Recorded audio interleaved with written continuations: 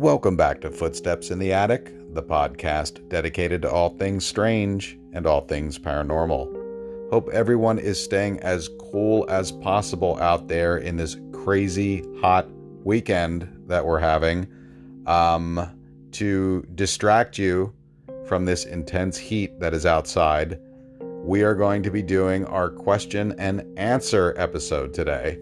This is technically the third one. I did a whole episode dedicated to questions and answers, and then I did a mini one, but I wanted to do another one because I got a lot of positive responses to it, and to be honest, I just have a whole lot of fun, and I'm honored that some of you out there would even want my thoughts and opinions on random subjects that you were thinking of asking me. So thank you so much. I'm incredibly honored.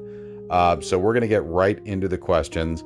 I narrowed them down to 10. I got a handful, and I was just like, wow, this is so much fun. But I didn't want to keep all of you on for more than 20 minutes or so, because that's a lot to ask people to hang in there and listen to. So we're going to keep this to 10 questions.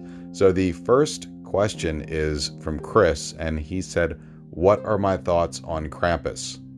Now, I'm assuming you're asking, do I believe in Krampus? And I have to say, I believe in Krampus as much as I believe in Santa Claus, which is no, but I absolutely love Santa Claus and Christmas. So hence, I have to love Krampus, because Krampus is kind of the yang of the yin and yang of Santa Claus. In some cultures, Krampus is sort of the counterpart of Santa. He is, in some cultures, he is literally one of St. Nicholas's companions. And in many cultures, Krampus is its own entity. And I absolutely love it. He's depicted as sort of like a horned demon in Santa regalia. He has a birch tree, or I should say birch branches in his hand, in which he whips bad children with and kidnaps them and takes them to his cave. And according to whatever part of the world you live in, Krampus does anything from punishing the children to eating them. So I have to respect the dark side of Krampus. Some have speculated that Krampus is actually pre-Christian, and he is the horned god of witches, and that the birch tree branches, in fact, are linked to initiation rites with certain covens. And it is believed that the chains on Krampus come from Christianity, which is sort of like a symbol of binding the devil or chaining up Satan. So I think it's really fascinating. I love that there's a whole Krampus run that is done in Europe, and sort of like this parade that's done in honor of Krampus, because we all have to appreciate the dark side with a wink and a smile. So I even own a Krampus t-shirt. So Krampus is cool in my book, even though I'm Team Santa Claus all the way. I have a Santa tattoo, so I have to love Santa Claus. Roz asks, and thank you for asking this question, what my favorite funny horror film is. And that is so hard to answer that I had to write 3 down. And these are really off the top of my head, but I'm sure I'm going to think of more and go, oh, I should have said this one. But I'm going to go with Love at First Bite with George Hamilton, where he plays Dracula, which I think it's really underrated, and I recommend checking it out. Transylvania 65000 with Ed Begley Jr. and Jeff Goldblum. I laugh every time I see that movie. I view it as a classic. And of course, when I was little, I was obsessed with watching Abbott and Costello movies every Sunday. They would play them. So my favorite episode of Abbott and Costello was Abbott and Costello Meet Frankenstein. And it had all the classic movie monsters in it, the Universal monsters, Lon Chaney as the Wolfman, Bela Lugosi as Dracula. You had them all in there. It was just great. With Frankenstein. And if you haven't seen that episode, go find it. It's just really It's awesome. On a more serious note, Mandy asks, what are the dangers of Leviathan? And I'm assuming you mean worship or attempting to conjure Leviathan. Well, Leviathan I know I'm Christian, but I know in the Jewish faith, Leviathan is often depicted as a water serpent, like a giant water serpent. In Christianity, he's sort of regarded as one of the 7 princes of hell and the demon of envy. And I just have to tell you, I hope you're not thinking of doing any sort of conjuring, because Leviathan has been linked to many cases of possession. It's very dangerous, so please be careful. And I would just say, please just stay away. Dangerous stuff right there. Jean asks if there are any places to investigate that I would recommend in Yonkers. Jean, if you're from Yonkers, you might know this already, but I would say Untermeyer Park. It was the site. It was basically, back in the heyday, a very elaborate park with beautiful, like 2,000-year-old columns that they had imported from Europe. And then it kind of fell into disarray. And in the 70s, it became a big satanic ritual site.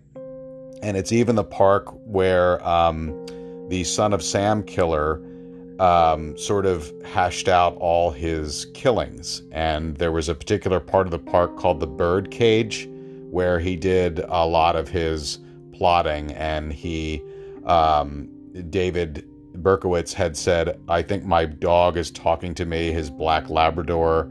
And he would take his dog to the park, and it was just, it's basically crawling with a lot of energy and raw activity. So I would say try to go early. I would not recommend going to the park at night. I'm not even sure you could go there at night if you're allowed, but there are many areas where you can explore, even an area of the park called the Devil's Cave, which was a big ritual site. I'm sure you will get some EVPs at the very least, but I will say, in all good faith, please be careful. It's not a place where there's positive energy. So go with caution and go if you're experienced. Mike asks what my approach to ghost hunting is, and I really appreciate this question. It's kind of hard for me to describe because everybody has their own theories. I think a lot of ghost shows or ghost groups will go in with a skeptic mind, and their attempt is to disprove before they can prove. Mine is a little different. I go in believing there is probably activity, because why else would I be called to investigate something, or why would I go to a place that has such a rich history if there was no activity at all? But while I'm there, if I can disprove something, then of course I will do that. But I more often than not take the energy and the viewpoint as something is here, because I personally believe paranormal activity exists much more often and on a much more common basis than people believe, because it's essentially its own world within our world. It's just the mirror side of our world, in my opinion. So that's my, I would say, philosophy in a nutshell. Ghosty, which awesome name, asks, and I'm not sure if this is a real question, but I just liked it anyway. Do I believe in gremlins? No, I don't believe in gremlins, but I think it was an awesome movie in the 80s, and obviously gremlins existed before the film. In 1920s, the Royal British Air Force labeled gremlins as basically creatures who would attempt to sabotage their aircraft and cause a bunch of chaos. But when I was asked this question, I dug into the name Mogwai, which I found out in Cantonese does mean monster or evil spirit, because if you'll remember in the movie, they called the gremlins Mogwai.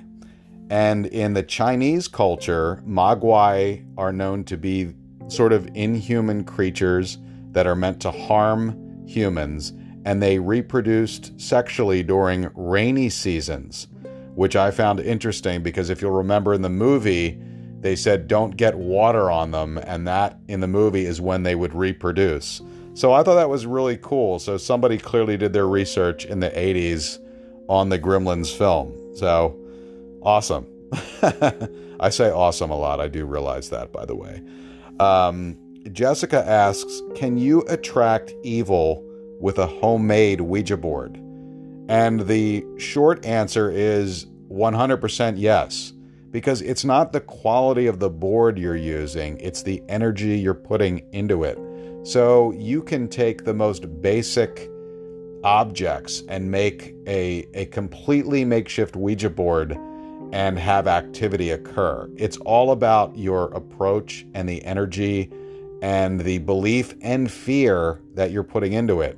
Now, I'm going to say, please don't do this. Don't make one at home if that's what you're thinking of doing, because you will open up a gateway, a doorway to something that could potentially be stuck with you for the rest of your life. So please don't make one. But if your question is just, can evil come by you writing down some symbols on a piece of paper and using a glass and a homemade planchette? Yes, it can. But please don't. Wit asks, why is it good to approach ghosts with respect? And I'm assuming you meant in your question, like, why be respectful when you're going to go on a ghost hunt? And that is, why would you be respectful approaching another human being? Because you will not then anger them and not cause some form of negativity back at you. There is a form of investigation called provocation, where you go with the intent of irritating a spirit for a reaction. And I think you should only do that if you're more experienced. I did that in the documentary The Witch of Hinsdale, and we did have repercussions from it. If you go to irritate a spirit, you could very well get a response that you're not prepared for. So by treating a spirit with respect, you will then, in most cases, not all, get respect in return and hopefully have a relatively benevolent experience. But I can tell you from a friend of mine who went to a witch's burial site, she provoked the witch and she said, well, you know what? I'm going to take pictures of you and I have my phone and there's nothing you can do about it. And she put her phone down for a split second on the witch's gravestone. And when she turned her head back around, her phone was completely gone, nowhere to be found, and she had the worst luck befall her. I mean, she had a series of terrible, terrible things happen to her, and she firmly believed it was all because she went to this place and taunted the witch. And long story short, she ended up bringing flowers back to this particular gravesite and apologized. And after that, guess what?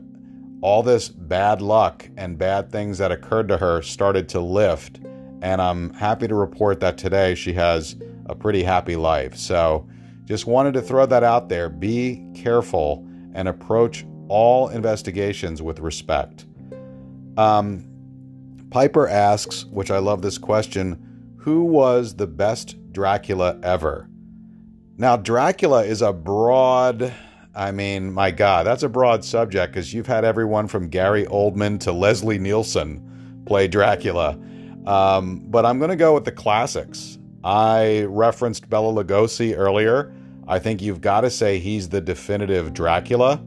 But a close second would be Christopher Lee, because I used to watch those old Dracula movies when I was a kid every Sunday, and Christopher Lee always had this scary look on his face.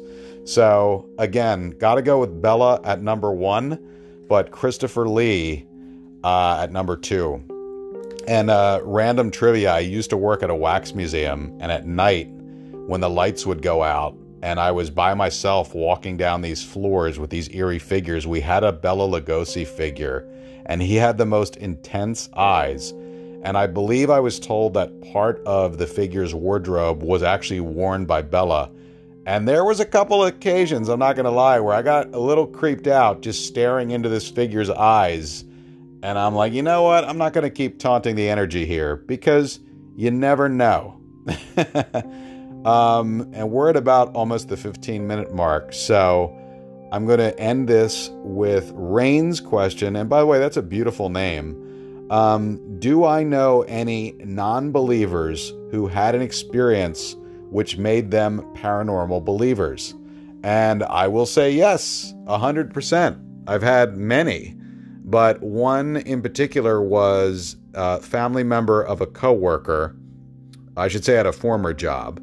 And his sister bought a picture, an old Victorian picture, and put it in a frame. And she was a non-believer and just wanted it for the aesthetic. And the picture kept moving. And I don't mean like just a little off the hinge a little bit. No, I mean it would wind up in a completely different spot, either on the wall or on a shelf, on the floor. She was genuinely freaked out, and she started also hearing voices of a crying girl at night. Now, surprisingly, she didn't throw the photograph out. She put it in one of those little plastic bins that you slide under your bed. And it didn't take long, though. I don't think the energy that was attached to the photo liked that experience, because I think it took it as a sign of disrespect, because one night when his sister was sleeping, the entire bed moved. And I'm not just talking like a few inches. I mean, it was like boom against a wall, and she had a scratch mark on her leg. So it was shortly thereafter that she got rid of the photograph. She couldn't get that out of her place fast enough. But that is just a small example of a non-believer quickly becoming a believer. So, hey, be careful of the old stuff that you bring into your household. I myself will always have that problem because I love antiques, I love Art Deco, I love old stuff. So I will not be heeding that warning, but the rest of you should if you don't want any kind of paranormal experience. Anyway, this has been so much fun. Thank you for listening to this. We're going to be doing some great topics coming up, and I look forward to the next episode. For Brian Hobson, who is me, this is Footsteps in the Attic.